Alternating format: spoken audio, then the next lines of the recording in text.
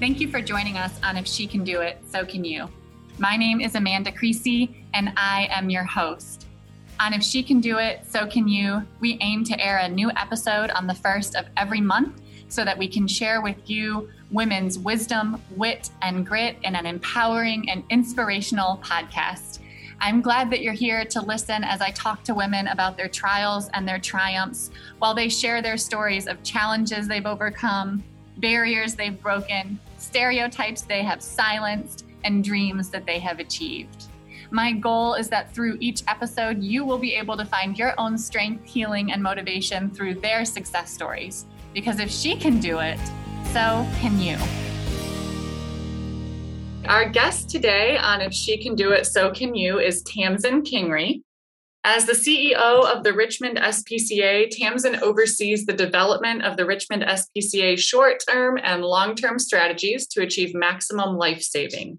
Before being named CEO in 2019, Tamsin was the COO for 12 years, and in that capacity oversaw operational development, design analysis, evaluation and improvement, regulatory compliance, emergency preparedness, community relationship building, fundraising, communications, and program and service delivery.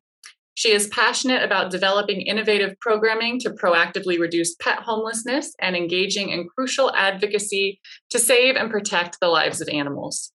Tamsin earned her bachelor's degree in communication from Virginia Commonwealth University and completed the Strategic Perspectives in Nonprofit Management course within the Executive Education program at Harvard Business School. Tamsin joined the staff of the Richmond SPCA in 2002.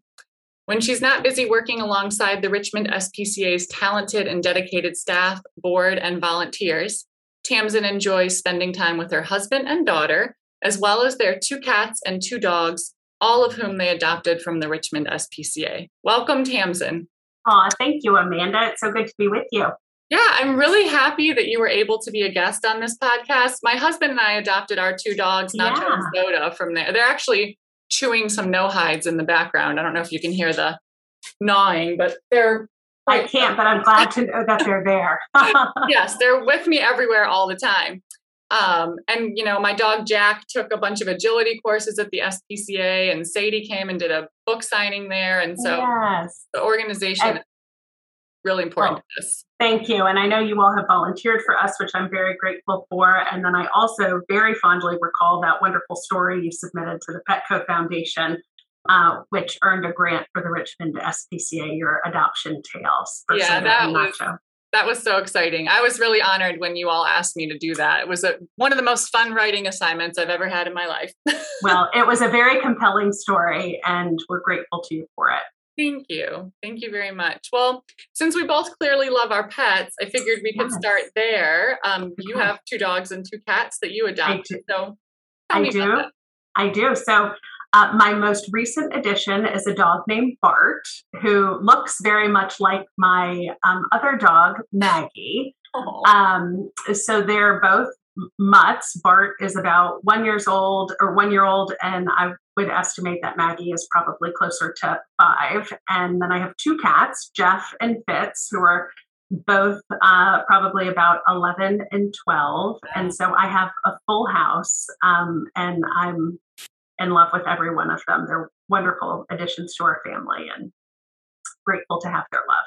Yeah, I feel like any creature with fur makes a house so much homier. Yes, that is true. My most recent adoptee, Bart, who is still a bit of a puppy, the other day, my husband came home and he'd been gone for quite a number of hours. It was probably the longest stretch of time that Bart had been left alone.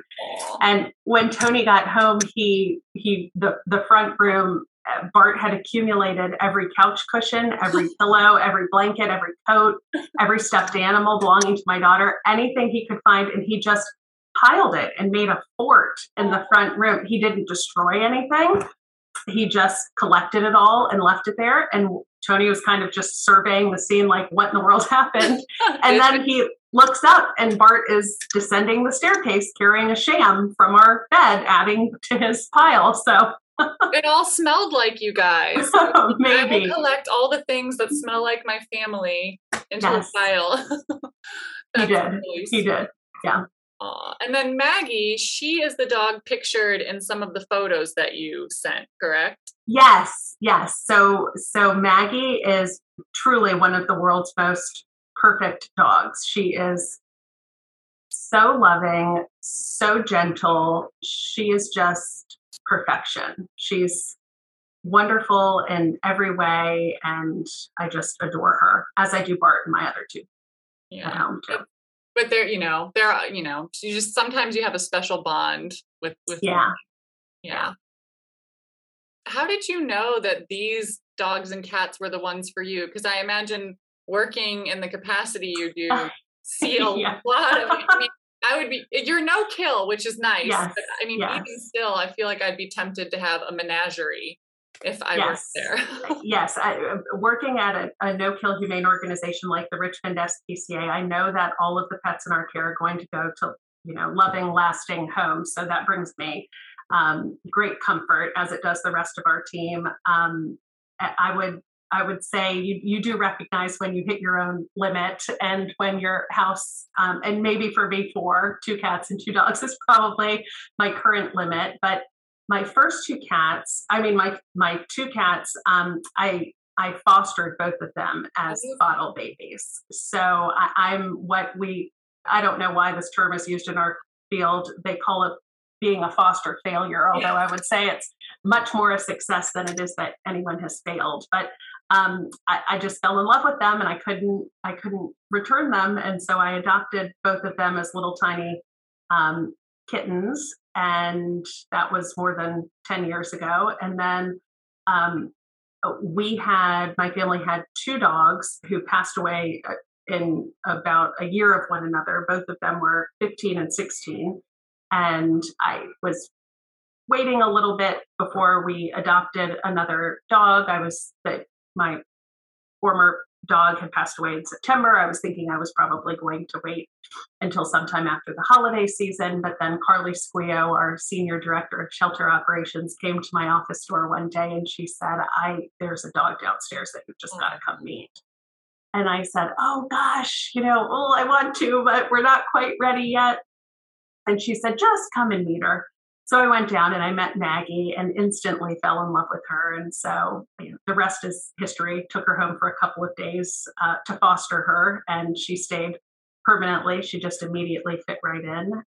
And then Bart, our senior manager of the adoption center, Tommy, texted me his photograph one day and he said, does he look familiar to you? Does he remind you of anyone? And of course, he reminded me a lot of Maggie. They have kind of a wrinkly face, similar to one another. And so I thought, oh shoot, I gotta go meet him. And then I called a couple friends who I knew were looking for dogs to see if one of them might be interested in adopting Bart, and they weren't quite ready. And so similarly, the rest is history. I said, oh, I'll just take him home for a couple of days, and couldn't bring him back. He was fit in perfectly too. So that's my group of 4-leggeds. I love that. And the foster fail term, I think we need to start calling it like foster to forever. It just melted exactly forever. Right. It wasn't a failure. No, it's the complete opposite of a failure. In fact, I'm always very grateful when our foster providers, and we have hundreds of them, when they end up adopting their charges. I think that's a wonderful thing. It is wonderful. Speaking of Tommy, we always talk about, or I shouldn't say always, we often talk about how grateful we are to him, because when we came to meet Soda, he mentioned to us that she had a brother. Yes. And if he hadn't mentioned that, I mean, I had actually seen Nacho the same night that I saw Soda, but because they had just been fixed, they were in separate kennels. So I didn't realize there was a connection. And Nacho was like knocked out. Like I could only see him from the shoulders down. He was out.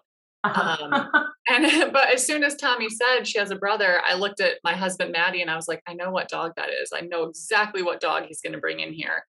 And it was clear that they belong together. And I never would have thought to ask myself. So we're always so glad that Tommy mentioned that to us. Absolutely. Tommy is wonderful, as is our entire adoption team. And he just has a knack for knowing kind of what those perfect matches are going to be. Yes. Yeah. We're a testament to that for sure. Mm-hmm. Although I think Soda really knew. She picked us, and we were kind of like you. We had just lost Jack a month before, and we didn't know it at the time, but Sadie only had a month left with us. And she was clearly grieving, and we didn't feel like it was the right time. And we inquired about Soda, and then you know the whole story. Right. And then just days after Sadie passed, she became available. It was like everything just falls into place when it's right. Yeah, you don't really believe in coincidences. No, you can't with situations like that. You can't. So I mentioned that Maggie was in some of the photos that I'll be sharing with listeners, but another photo that you sent is a picture of you, and it's terrifying to me because I'm afraid of heights. Me too. Yeah. Well, I'm like, gosh, she looks awful happy for the context of the photo, but it looks like you are about to bungee jump off of a very tall building in Richmond. So can you fill us in on what that was all about? Sure. So similar to you, that was also something that I thought was going to be quite terrifying. It turns out it wasn't nearly as terrifying as it looked, and it was actually one of the coolest experiences I've ever had. But the Richmond SPCA hosted a fundraiser for the first time this year, and it was called Over the Edge. And the idea was that you were going over the edge to support dogs and cats in the care of the Richmond SPCA. And we partnered with Dominion Energy, who of course has that new beautiful all glass building downtown at 600 Canal Place. And we had 81 people register to participate in the event, and each one raised $1,000 for the opportunity to rappel down the side of that building. And so I was one of those 81 participants who raised the funds to had that opportunity, and I raised them from friends and family to whom I'm very grateful. And I wasn't the only employee of the Richmond SPCA who participated. We had lots of staff members who did it, as well as tons of amazing animal advocates and supporters throughout the Richmond community. But yes, so we rappelled 2 at a time over 2 days on a Friday and Saturday in August down the Dominion Energy building, and it was amazing. I'm sure. I mean, I've talked to a few of my guests about this phenomenon where the things that scare us the most often end up being the things we're so glad that we did ultimately. It is true. I just felt this kind of generalized sense of anxiety all week. And as the event approached, I got more and more anxious about it. And then I said to everybody, your whole body is telling you, oh no, you're not supposed to do this. Do not put your legs over that edge. No, you're not supposed to do this.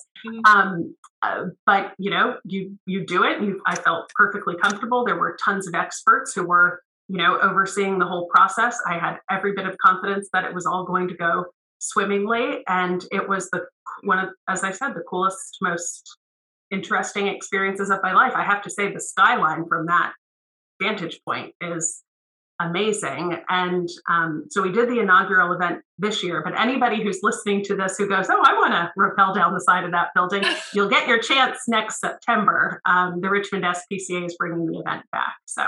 Oh, that's great. It must have been successful then. Mm-hmm. It was. We raised, I think, more than $100,000. If 81 of you did at least 1,000, that's great.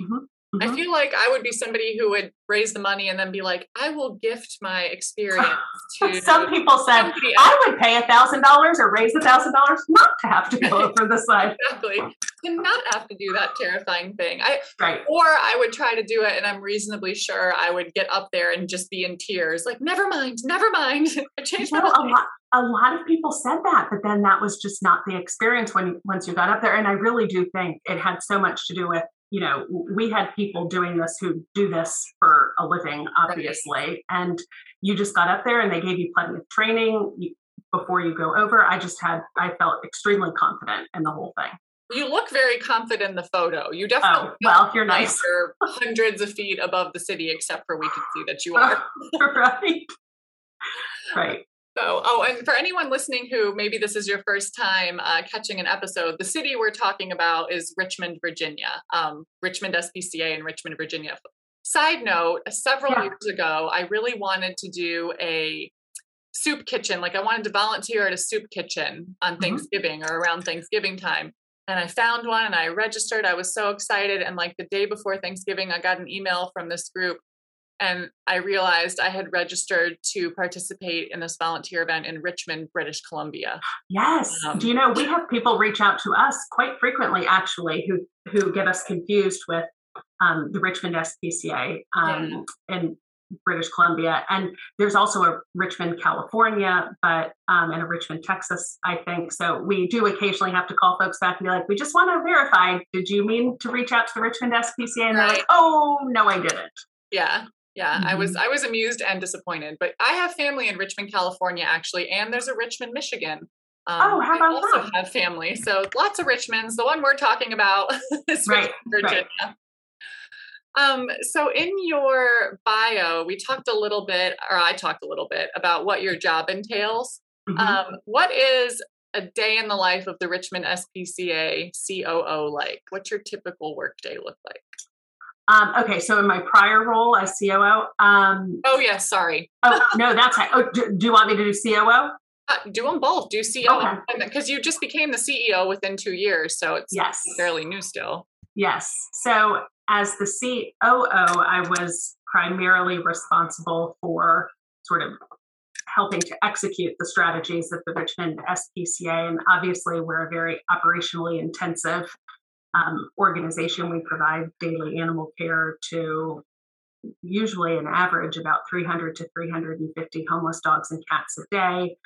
So I would work directly with our animal care team. That's the team who takes care of the animals on a daily basis, with our internal veterinary services department, which delivers medical care to all of the pets in the care of the Richmond SPCA. And of the roughly 4,000 homeless animals that we care for every year, well in excess of 75% of them are sick or injured. And so they need more extensive medical treatment before we can find them lasting homes in the community.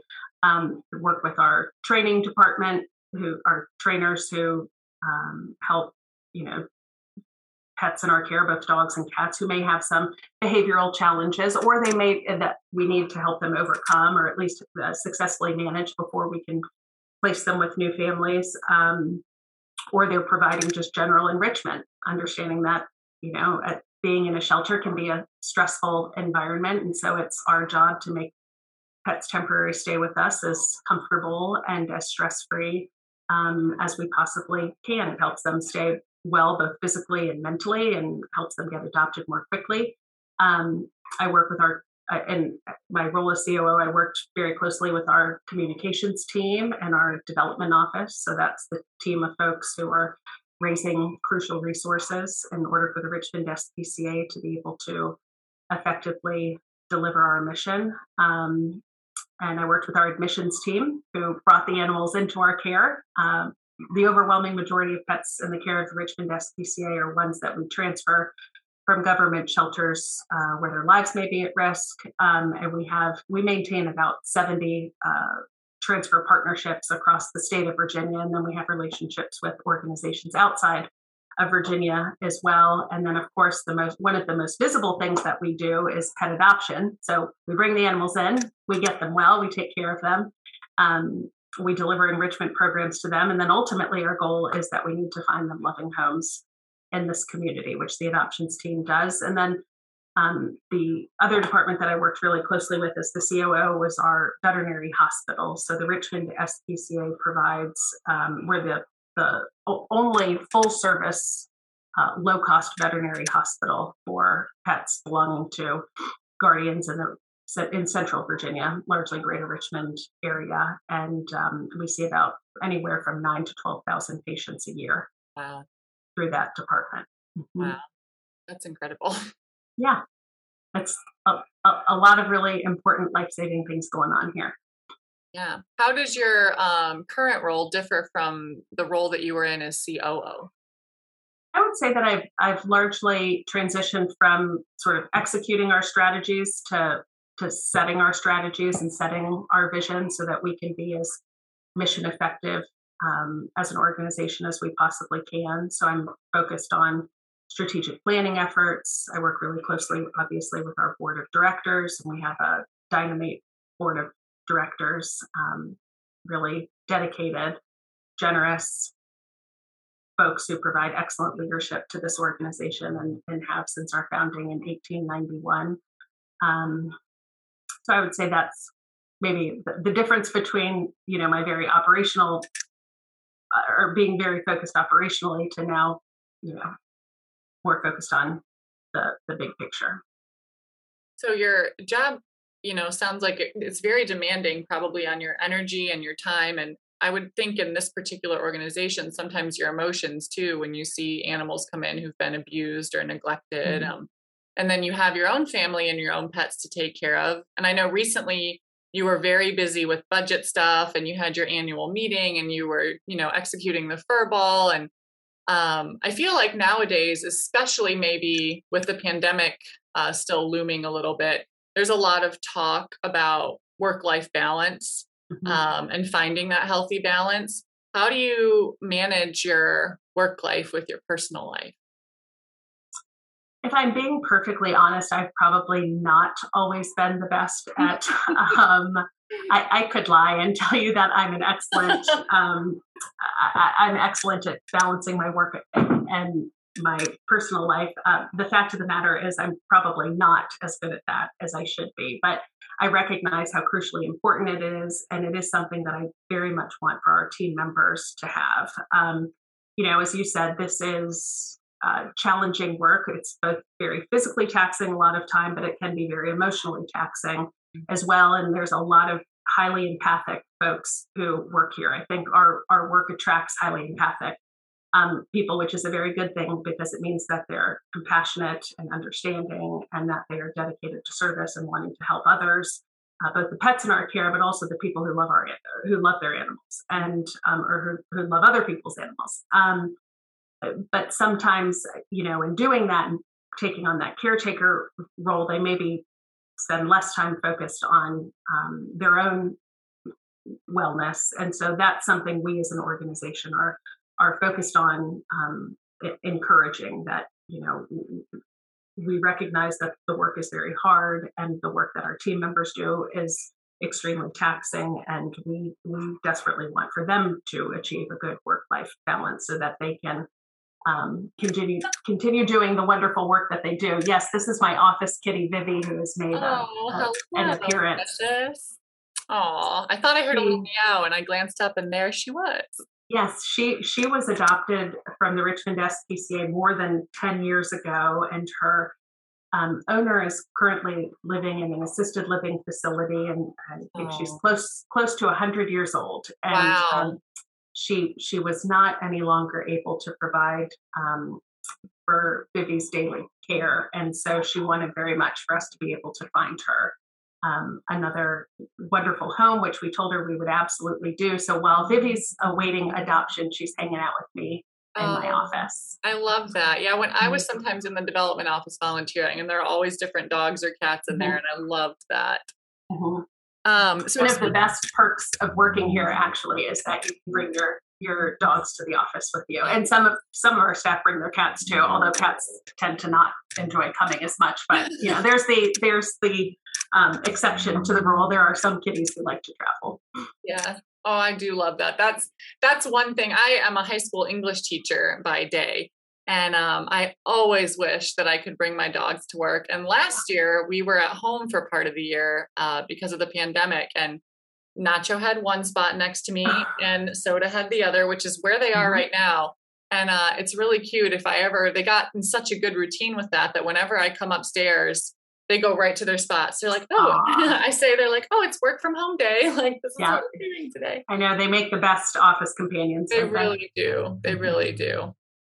So speaking of, your concerns and your priority of making sure that your employees and your volunteers have good work-life balance, I hear a lot these days about compassion fatigue in healthcare providers and vets and counselors and teachers and clergy. And what can you speak to that at all? Or Yeah, so compassion fatigue, or sometimes it's positioned as compassion resilience, or what you want to develop or hope to develop is compassion resilience, so that you can recognize moments at which you are feeling burned out from from doing that caretaker role. And as you said, it oftentimes is something that afflicts those who work in healthcare settings, but it also is very common among those who work in the animal welfare field. And that's true of our staff members too. And it's crucially important to recognize when you find yourself becoming fatigued by your caretaker role and identifying proactively when you're getting to that place so that you can,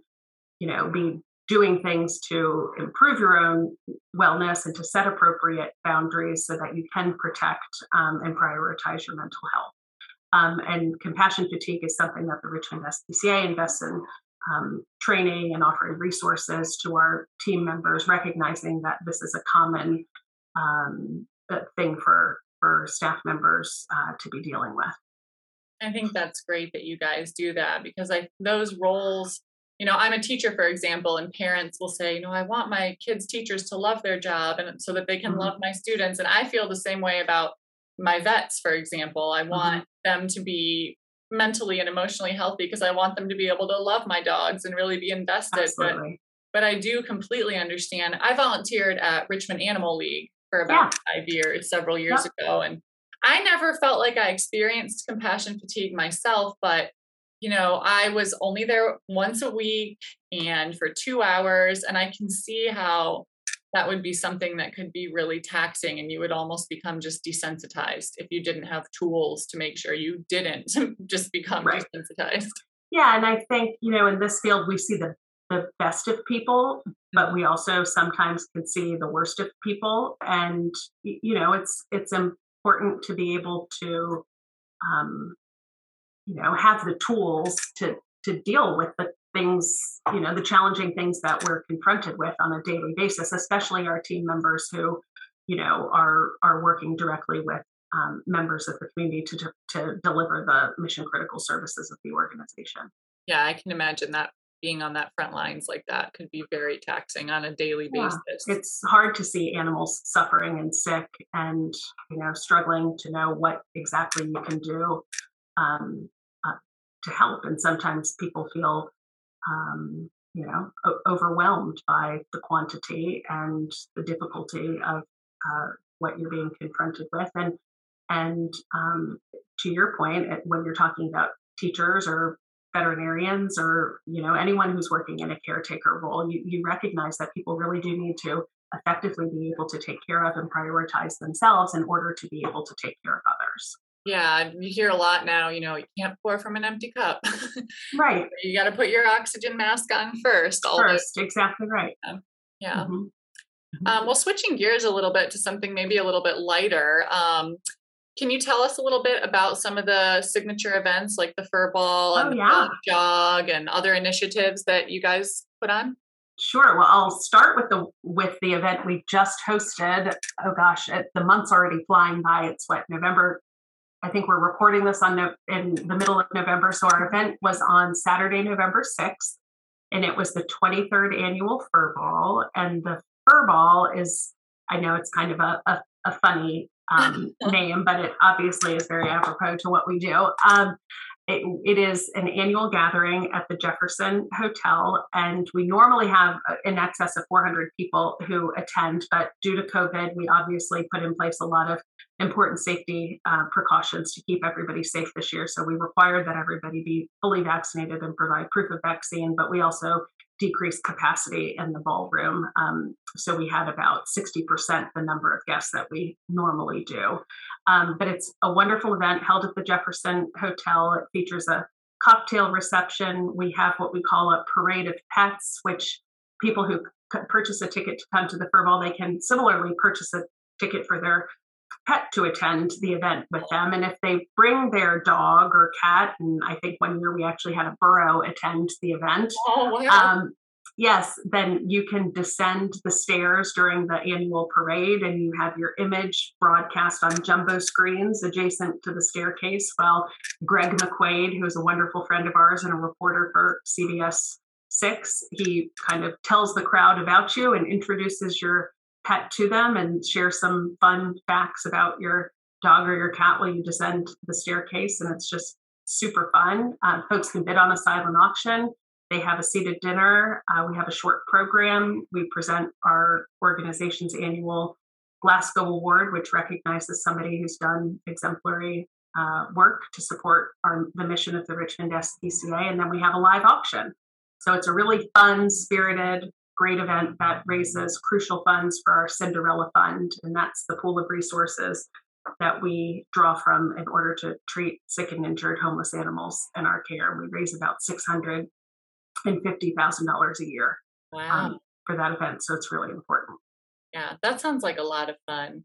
It is really fun. Yes. If you haven't come, you should definitely join us. I never time. have, but it sounds like I need to. What do they, just out of curiosity for my own planning purposes, what do people who bring their dogs or cats or burros do with them during the dinner and the auction? Well, so that's a very good question. We have pet escorts assigned to each pet who is attending. So when you arrive and you check in at registration, if you've brought your pet with you, then you get introduced to your escort, and then your escort will, take wonderful care of your pet for any portion of the evening that you would like to hand your pet over to have a good time with the volunteers. So, but some people choose to keep their pets with them in the dining room, and they'll just, sit at their feet while everybody is eating dinner. And then you see lots of pets in laps during the live auction. It's really fun. Yeah, it sounds like it. I'm going to have to, do you know when I know it's a year out now, but I'm sure you guys do plan quite a bit ahead. Do you know when the 2022 Fur Ball is scheduled? Yes, it's November 5th at the Jefferson Hotel. Yep. And we have an awesome group of committee members who spearhead that effort, and a very talented manager of events, Lori Mavica, and coordinator of events, Janae Jones, who work really hard on that every year. Yeah, I'm going to have to put that on my calendar. Nacho and soda would be spectacular. Yes. I feel like I could see them wearing something, just something to draw a little extra attention as they descend the stairs. That would be good. Be amazed how much attention they just get in life. Oh, well, they're so cute. I know they will. Of course. Of course. I'm a little biased, but they are. Yeah. Well, I've seen them and they're really adorable. So. Mm-hmm. So a somewhat upcoming event in the spring is the Dog Jog 5K. Yes. So we host that event every March. I think this year we're targeting Saturday, March 26th. And that is an occasion we usually have about 1,000 folks come together. We have a sanctioned 5K race that runners can participate in kind of first thing in the morning. And then that's followed by a more leisurely 1 mile dog jog for people and their dogs. And I have to say, it's incredible. We usually have somewhere in the neighborhood of 600 dogs who register to participate with their families. And, that may be a single person from the family who accompanies their dog, or it could be, a family of 4 or 5. So there's just lots of folks, and they just take up all of Hermitage Road. It is just a sea of people and their dogs, and it's just super cool to watch. And then we have a vendor fair in the parking lots of the Richmond SPCA. And so we've got music and food trucks and activities for kids and giveaways from vendors and contests and awards and prizes. And it's just a really fun time. And then folks who register to participate in the event, they have the option, if they wish, of raising pledges of support for the Richmond SPCA. So there's lots of peer-to-peer fundraising that goes on, and participants raise many thousands of dollars to support the life-saving work of the Richmond SPCA, for which we're very grateful. Yeah, I have done that event a handful of times. I've run the 5K, and then once or twice we took Jack and Sadie and then did the dog jog. My mom came and brought her pugs. Oh, fun. Yeah, it really is fun. That event is it's a lot of fun. One year we did it in the pouring rain, and it was still fun. So yes. Oh, well, thank you. And of course, during last year we did the event. Well, for the last 2 years, actually, we did the event virtually in light of the pandemic. But we're very hopeful that this year we can be back to doing it in person at the Richmond SPCA. Yeah, I hope so. I mean, that is several months out, so hopefully by then things will be even more improved. And yeah, and even if we are able to do it in person, which we're very hopeful that we can, we did learn during the pandemic that a lot of folks do like to participate virtually, and it gives people in other parts of the country who want to support the work of the Richmond SPCA, but previously hadn't been able to join us in person.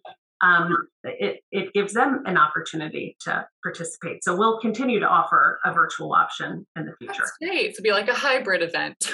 Yes, last year we had folks in England participate. We had, participants in California and Florida and New York and Pennsylvania. And so it was a fun time for folks all over. Yeah, all those people in Richmond, California, Columbia. Exactly. This was their opportunity to, right. Yes. This time they could play too. This time you actually really are doing something. Yeah, we're trying to reach the Richmond SPCA. So I know a little bit about this just from, reading through your information, but our listeners probably don't. How did you get started in your career at the Richmond SPCA? What made you want to work there? Oh gosh. The whole thing was kind of serendipitous, really. I was set to graduate from VCU, as you mentioned earlier in reading my bio. And I needed one more internship actually before I could graduate from school. It was a requirement of the School of Mass Communications, which is where I earned my degree. And I'd done an internship already out at Warner Brothers in California, which was a really cool experience. And then I needed one more. And I had a professor at VCU who had recently left the university to go be the chief development officer at the Richmond SPCA. And he was aware I was looking for an internship. So he said to me, have you thought about nonprofit work at all? Might you like to do an internship at the Richmond SPCA? And I thought, oh, that would be really cool. I hadn't thought about it. I probably at the time had thought I might want to do agency work or corporate PR. I hadn't spent a lot of time thinking about nonprofit. I don't know why, but I hadn't. And so I went to intern at the Richmond SPCA and just had an awesome time. It was such a cool, exciting time to work at the Richmond SPCA and to intern at the Richmond SPCA. The year was 2002, which was the same year the Richmond SPCA became No Kill, and when we moved into the Richmond SPCA's Robin Stark Humane Center. So there was just a lot of transition, a lot of exciting things happening, kind of a new era of animal welfare being ushered into the community. And so I started interning here, and then it was just really fortunate that the community relations manager who had been at the Richmond SPCA at the time, she left the Richmond SPCA. She and her husband were moving to Atlanta, Georgia, and her position became open. And I was just in the right place at the right time, was very lucky to be hired just, a few weeks before graduating from college. And then I have been here ever since. So almost 20 years. It was meant to be. I believe that with my whole heart. So 20 years is pretty impressive, almost 2 decades. What has kept you there? Oh, the mission, the people, the animals. We have such an amazing, dedicated, talented, creative, enthusiastic team of people who work here. And I consider it just a huge privilege to be able to work with them every day and to learn from them and to learn with them and to work alongside each other. It has been just an absolute honor and a pleasure for 2 decades. Obviously I'm a huge animal lover. I'm dedicated wholeheartedly to the mission of the Richmond SPCA and believe it very deeply. I see the amazing work that goes on here. I see what we're capable of accomplishing with the resources that the community very generously provides to us. And I know we're making a huge difference and that we can continue to make a huge difference and that we can continue to innovate within the field and save the lives of animals and improve their prospects for the future. So I would say that has certainly kept me here. What would you say are some of the most rewarding aspects of your job? I would say the most rewarding are probably watching us identify problems and, obviously very generally speaking, pet homelessness, but finding innovative ways to resolve pet homelessness, to build a more humane community, to impress upon the public the individual role we all have, and guaranteeing futures to homeless animals, to making this a safer place for animals to be, to providing the resources that the public needs to be able to keep pets in homes and out of shelters. So I would say, our ability to solve a problem creatively and innovatively, to offer or to develop programs and services that we know are making a difference here in this community, and that may be being replicated in other communities across the country. That's incredibly rewarding. And then, just every time you see a pet come in here who, may be sick or injured, the pet may have had, a pretty miserable existence before coming to the Richmond SPCA. And then just watching that pet over time get better and thrive, and preparing that pet for adoption to somebody's home, and knowing that pet's life is going to be, improved dramatically, and that he or she is going to dramatically improve the life of the person lucky enough to love them. So, I think those are really rewarding aspects of our work. And of course, if I ask you what the most rewarding thing is, I have to ask the other side. Mm-hmm. So what would you say are some of the most challenging aspects of the work you do? I think it's still challenging. I think a lot of progress has been made over the last, more than 2 decades to, I said earlier, it's important, and we've been working really hard because we recognize that the best way to resolve pet homelessness is to create a humane community, and that's a community that doesn't treat its pets as disposable, that recognizes the individual responsibility we all have to the animals who inhabit this earth, and that when we bring a pet into our lives, it's our responsibility to provide care to that animal and to do it responsibly.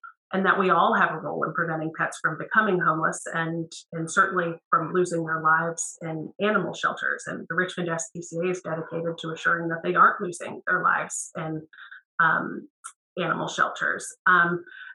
But you still are confronted with occasions where people haven't done the right thing, and have treated a pet poorly, and you see the consequences of that in the animals that we're providing care to. And that's hard, but it's also deeply motivating, because you recognize that there's more education for us to be delivering. There's, better ways for us to be targeting our programming so that we can work with members of the community and make this the best community we can to protect and save the lives of the animals we all love. Yeah, so I guess some of the things that are the most challenging are also the things that make the mission relevant. Yeah, I think that's exactly right. Mm-hmm. Mm-hmm. Just demonstrates we still have more progress that can be made, and we're dedicated to making it. Job security. Yeah, well, yes, in a perfect world, that there would be no homeless animals. We'd be successful in preventing them from becoming homeless. And the field and the Richmond SPCA has certainly made a lot of progress toward that. And there's many, many, many, many, many fewer homeless animals dying in animal shelters across the country compared to, more than 20 years ago. That wasn't the case. And, I think the future of animal welfare is certainly creating full service resource centers like the Richmond SPCA is, and that making continual investments in programs of pet retention designed to keep pets in homes and out of shelters, because obviously, while adopting animals to loving homes is crucially important, you want there to be fewer homeless animals, obviously. Yeah. So it's our mission to keep them in the homes that they have, and to provide the resources and the tools folks need to make that happen. Yeah. And I guess, when you say 20 years that you've been in a position sounds like a long time, but when you talk about the progress that has been made in 20 years, really a lot, we have come a very long way in a relatively short time. Yes, and I will say I had an amazing mentor in Robin Starr, who was my predecessor in the role of CEO at the Richmond SPCA. She joined the organization in the late 90s and led its strategic planning effort along with the board at that time. And and her work and the vision and her vision and that the board, there were a lot more animals dying throughout the Richmond community back in the late 90s, and she and the board were not willing to accept that that had to be the way that it was, and they were dedicated to finding a different path forward, something that prevented pets from becoming homeless in the first place and was dedicated to saving their lives and not taking their lives simply because there were too many of them. And, we've been building upon that crucial work that they did in the late 90s, and Robin continued to do until she retired just a couple of years ago. Yeah, I think it sounds like there's been a big shift of perspective, maybe not necessarily within just the organization, but within that field in general. Sort of a more proactive stance. Yeah, absolutely. And the no-kill philosophy is one that certainly has become pervasive within the field of animal welfare. I would say, there are many communities across the country dedicated to assuring that all healthy and treatable homeless animals that they find homes through adoption, that they're not losing their lives in animal shelters. Right. You mentioned before this interview that the pandemic started to really hit our area hard about 6 months after you took on the role as CEO. Mm-hmm. That must have been personally quite challenging to be in this brand new position and then have this new unprecedented thing happening where there was really no guideline, there was no path that you could follow, and you kind of had to navigate it yourself. How did you manage that?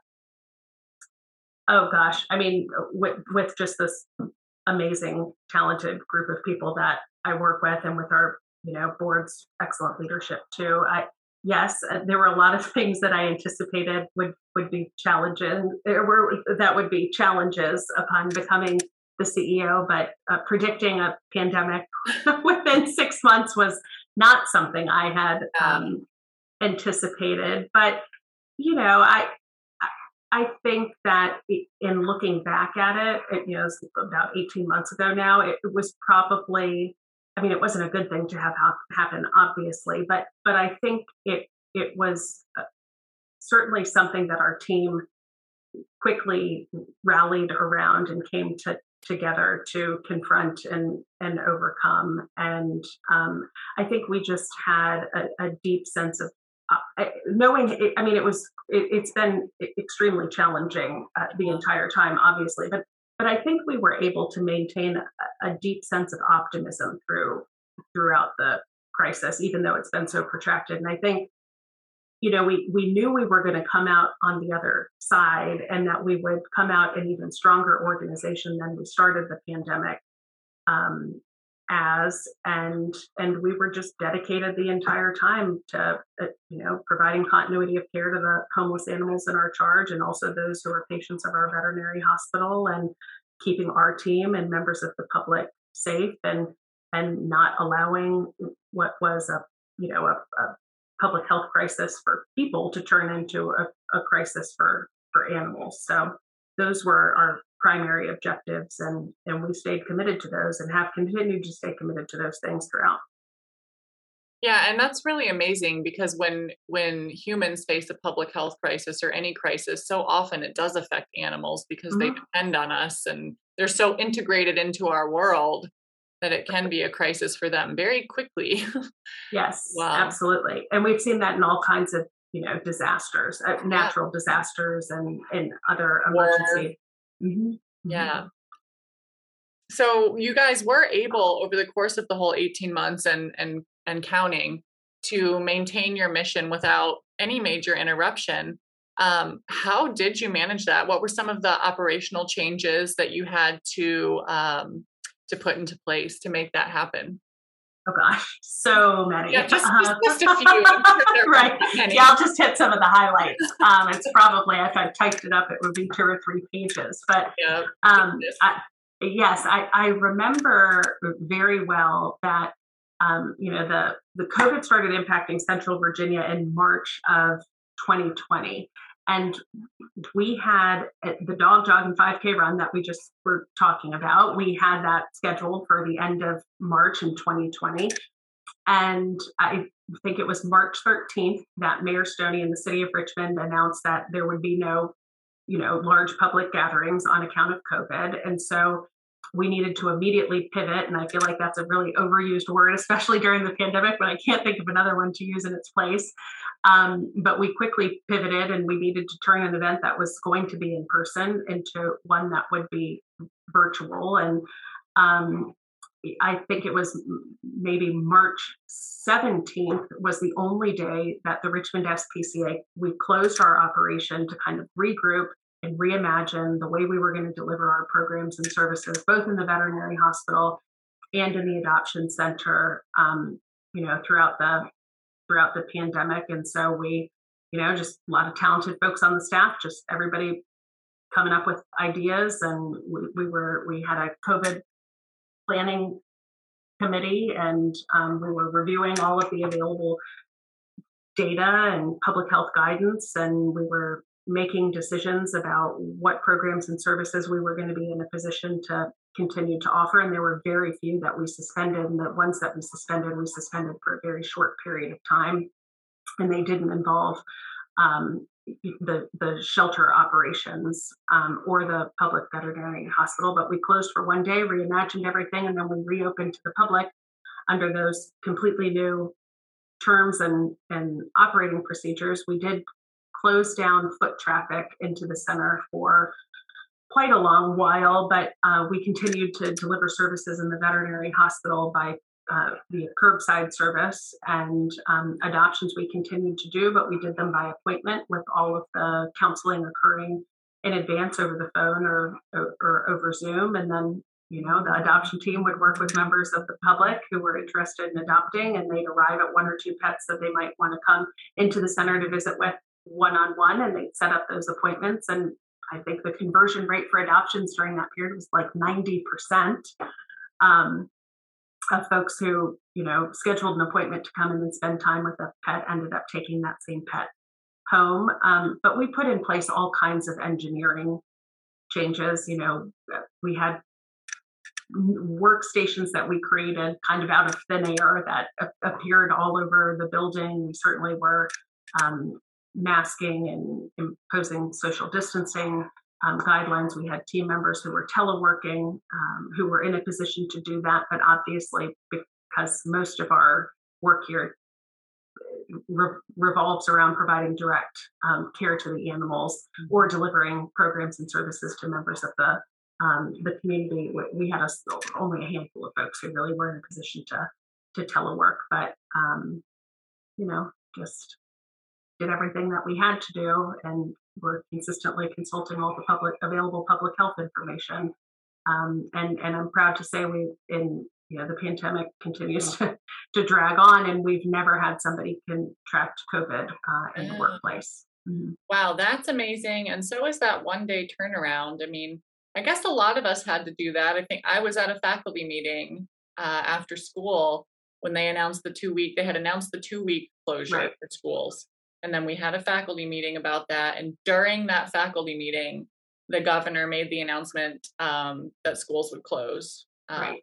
And I remember and that was it. Like the next day, everything was different. It was that Right. crazy one-day turnaround. And it's sort of surreal thinking Yes. back on it now. Yeah. And I remember really early on in the pandemic, I mentioned we had kind of this COVID response team on the staff. It was our chief operating officer and our director of human resources, our senior director of shelter ops, and our chief of education and training. And, we would just huddle up in the office, and we'd work some nights till like 9 or 10 o'clock, just reviewing kind of all the procedures and all the available guidance and making adjustments, and, just doing everything in our power to make sure we could continue to deliver services and do it in a highly effective way, because we knew the animals and the people in this community were counting on us to do that.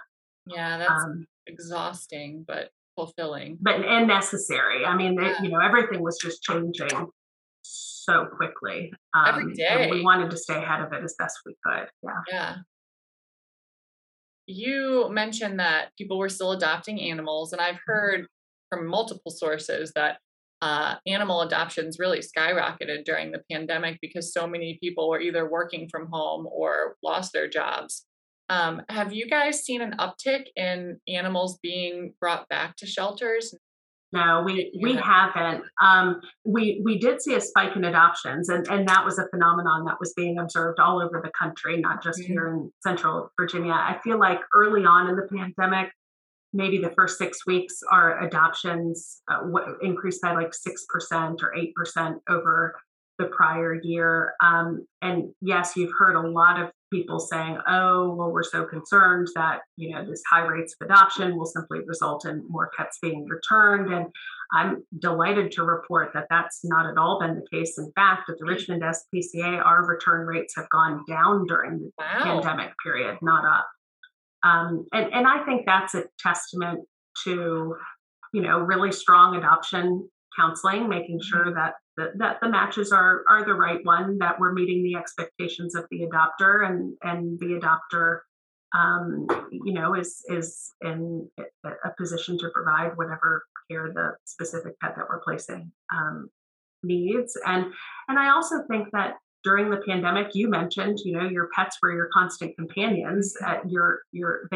They became your office Yeah. pets by virtue of you having to work from home, and that's true of others. And I think that strengthened the bond that we have with our pets. And if pets have behavioral challenges or other things, then you may have been more inclined to work through those and to seek out the resources that would help you overcome those things. And those are things we would want people to do all of the time. And I think they were for that period, and I hope it continues to motivate people to do that moving forward. Yeah, that's a really interesting insight that people being home would allow them more time and more resources in general to seek support that they might need to make something work that they may otherwise not have had the energy or time to invest in. Right. So the holidays are coming up. This episode is Mhm. set to air on December 1st.